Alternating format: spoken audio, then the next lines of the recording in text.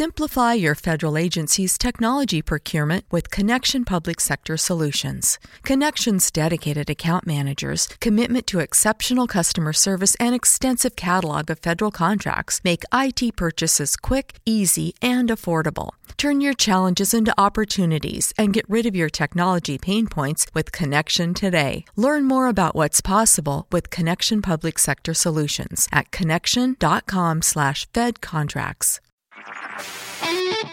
HT Smartcast. You are listening to a Mint production brought to you by HT Smartcast. Hello and welcome to Mint. I am Nasreen Sultana. I am an assistant editor at Mint. I keep a close track of all that is happening in the world of stock markets. You are listening to All Things Markets, where I speak to experts analyzing the big trends moving the stock markets. Corporate earnings grew at a robust pace in December quarter, even as overall economy has not yet completely recovered from the brutal COVID blow.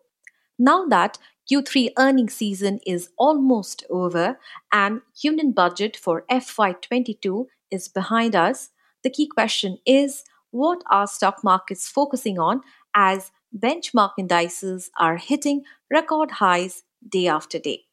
To discuss that, I'm joined by Santosh Singh, Head of Research, Motilal Oswal Asset Management Company. Hi Santosh, welcome to the show. Hi Nasreen. So Santosh, as I was discussing before we started this conversation, is that many big hurdles for the stock markets are actually almost over. Two big events, budget and earnings season is over. So where do you see the stock markets going ahead from here? See, over a longer period of time, the biggest event was budget actually, more than the earnings season. Earnings season was more about telling you that, okay, the recovery is V-shaped. And it doesn't give you anything more than the recovery part. At least the earnings season is telling you that the recovery has been V-shaped and the corporates have come out of COVID without being impacted significantly. However, from a longer duration point of view, the budget was a key event. And the key part of the budget, which in my opinion paves way for much higher upside on the stock markets, has been the focus on capex. So and investments. So these are the two key things which were positive from the budget. And I think that if the government is going to do what they have said, and they have reiterated multiple times, that is capex, investments, and privatization of PSUs, then a different sort of cycle can start, wherein we might see the corporate earnings growing at a faster pace, the corporates again investing, and that will itself mean that we will have a few years of high EPS growth rates. So in my view, if I'm looking at 2-3 years, if the government does what they've said, we are looking at much higher upsides. Right. I'll talk about the earnings a bit later, but since you talked about the stock markets, probably the budget is going to give a lot of triggers and impetus to the stock markets rally from here on. I wanted to ask you at this point of time is, despite the government's efforts to kind of put reforms, measures, and a lot of money probably in the cycle of the economy, why DIs are not participating in the rally at all? If I look at the AMFI numbers, last 7 months we've been seeing a withdrawal by the retail investors. SIB numbers are steady, yes, but overall the DI numbers are not very convincing or not very encouraging. It's the FIs which are kind of running the rally. So why do you think so? So if you go and see any rally which has come on the back of a big decline, what we have seen is the first phase of the rally, we only see retail participants withdrawing. And whatever said and done about DIIs, it is retail money which is flowing into the DIIs. So if the DIIs don't get the retail money, and if they see only a withdrawal from them, it's bound to, the DIs are bound to sell in these markets. So that is a trend which we saw even after 10, 11, when a lot of the rally in the beginning is missed by the retail investors because they have seen the pain and they want to take out the profits first and then participate. So so I think it's a behavioral aspect of the retail which is causing, or some of the HNIs also, which is causing this withdrawal from the market. See, in the month of March last year, when there was COVID, I mean, COVID had just started in India, the spread had started, and markets had fallen. It was the DIM money which had supported the markets. FIs were missing. Now it's just the opposite. When do you see DIs coming back to stock markets? So, if I go by the past experience, my view is if the market remains where it is, or if it goes up from here at least, and then the market gets slightly broad based, we would start seeing the retail pouring its money into the institutions. So, be it the mutual fund or the life insurers, you would see a much more demand for stocks from the or for the mutual funds or the insurances or other institutions from the retail investors. So it might take 2 3 months more, but my view is if we for that to happen, the market needs to remain stable. If the market doesn't decline significantly from here, we 2 3 months from here we might start seeing positive flows from the DII also. Okay, all right. Coming to the earnings, of course, December quarter earnings has been quite encouraging with the revival intact. Consumer demand was better. What is your understanding or assessment? Do you see this kind of earnings growth is sustainable? A, and if yes, then what will be the triggers or what will be the factors which could kind of sustain this growth? So see, there were multiple reasons of earning growth. One was the margin. So one was the sectoral part wherein the corporate banks participated this time. So that part might actually start increasing going forward. So the earning growth because of the corporate banks might be a kicker going forward as well. Because from here on, the earnings might be much better for them going forward. The second part was the margin levers which flowed in many of the consumption businesses. Now that margin lever, we need to see how much that is possible because at the time of COVID, all these businesses cut their cost, and the cost cut was quite significant. Now a lot of those costs in some of those businesses have not returned back fully. So we need to see how this margin levers plays out in Q4 and Q1 of the next year. But my view is some of the margin would have flowed through, so we might see some of that levers still remaining. The third part was the top line, and here the surprise in certain sectors was so because of the pent up demand which was created. So Q4 and Q1 will give us much more sense about about growth because Q1 was a lot about the pent up. Q3 was a lot about pent up demand which came in. Right. Q4 will tell us how much was pent up and how much was actual. Actual. Okay. Yeah. So All we right. need to be slightly watchful even for Q4 and Q1 numbers. Besides the pent up demand, there were also like for example, steel companies. They had a good quarter, one of the best quarters actually for them because of the steel prices and the other raw material prices going up. But at the same time, this is a big negative for companies which rely on raw materials like metals or crude prices. Crude prices have touched $60 per barrel now in this quarter. Do you think this all will kind of start eating the margins? And also adding to that, companies have started getting employees in their office, so there would be travels also involved. And April, March is when employee also get promotions, hikes, and all of that. So employee costs will increase, your commodity prices or the raw material costs may increase. And adding to that, the companies are also repaying their debt because morat is lifted. So all of these things put together, you think margins may look a bit depressed in Q4 and Q1 of next fiscal? So that's what I was referring to. That some see the companies. Firstly, there is a reduction in cost because of these reasons which you talked about. That the salary increases or people not traveling, travel being lower. So that was one reason. Second was the companies went for zero based budgeting almost. So there will be a permanent reduction also.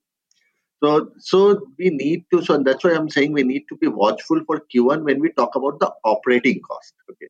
So all these operating costs, I don't think that the operating cost can remain at the Q2 or Q3 levels in Q4 and Q1, and or in a 100% in a 100% attendance mode. It may not remain at the same level. So from a Q3 level, margins may depress, but it will be also dependent on the top line because there will be an operating level. Right. However, the second part you're talking about, that is the commodity cycle. This is a very interesting area actually, because for last 6-7 years we have been short commodities. Okay. So the businesses which were consumers of commodities, they have done really well because the commodity has been in a bear cycle. We have seen almost like a bear run in commodities for a very long period of time, especially the petrochem commodities. So now we are getting into if the demand scenario globally, because last 5-6 years the global demand scenario was also a problem. If the demand scenario globally improves, and if we are even in a better commodity cycle, which means the rates are rising, then we will have to see how these companies which are short commodities and which have been the darling of the market in the last 6-7 years, how they react and how they are able to pass on the cost, because the last cycle they didn't pass on the benefits to the customers. So will they pass on the cost to the customers? That we will have to see, because if you look at most of these companies, the biggest lever in last 5-6 years was the margin expansion, which were the commodity consumers.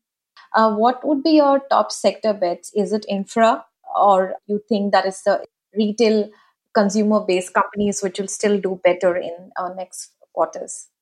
So see, I always start it with if, because we have the government needs to deliver on that. So if what the government says and if it delivers, what we are looking at is a revival of the real estate cycle, which is already visible, and there is a lot of government support there as well. Then if we are talking about the capex revival, so these are the two themes we say which gets played out, and third is the digital theme, which is getting played out for some time, and it will actually keep on going for some period as well. So if these three things play out, then what we are looking at, the key beneficiaries are going to be the real estate sector and the sectors allied with real estate, cap goods sector and the sector allied with cap goods. And if you interestingly, what you will see is that the biggest beneficiary of all this on a secular basis is financial sector.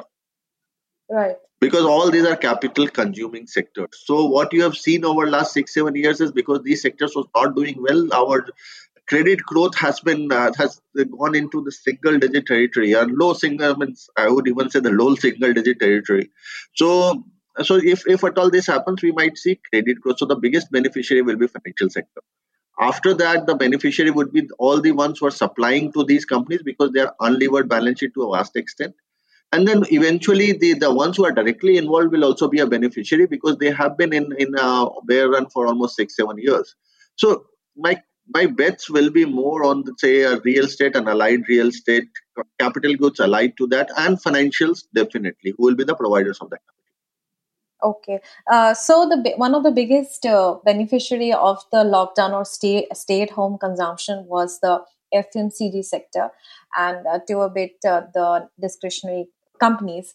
According to you, this FMCG companies or the consumer durables will not sustain the kind of growth we saw in the last few quarters because we are not staying at home anymore, probably with lockdown being lifted, offices are opening.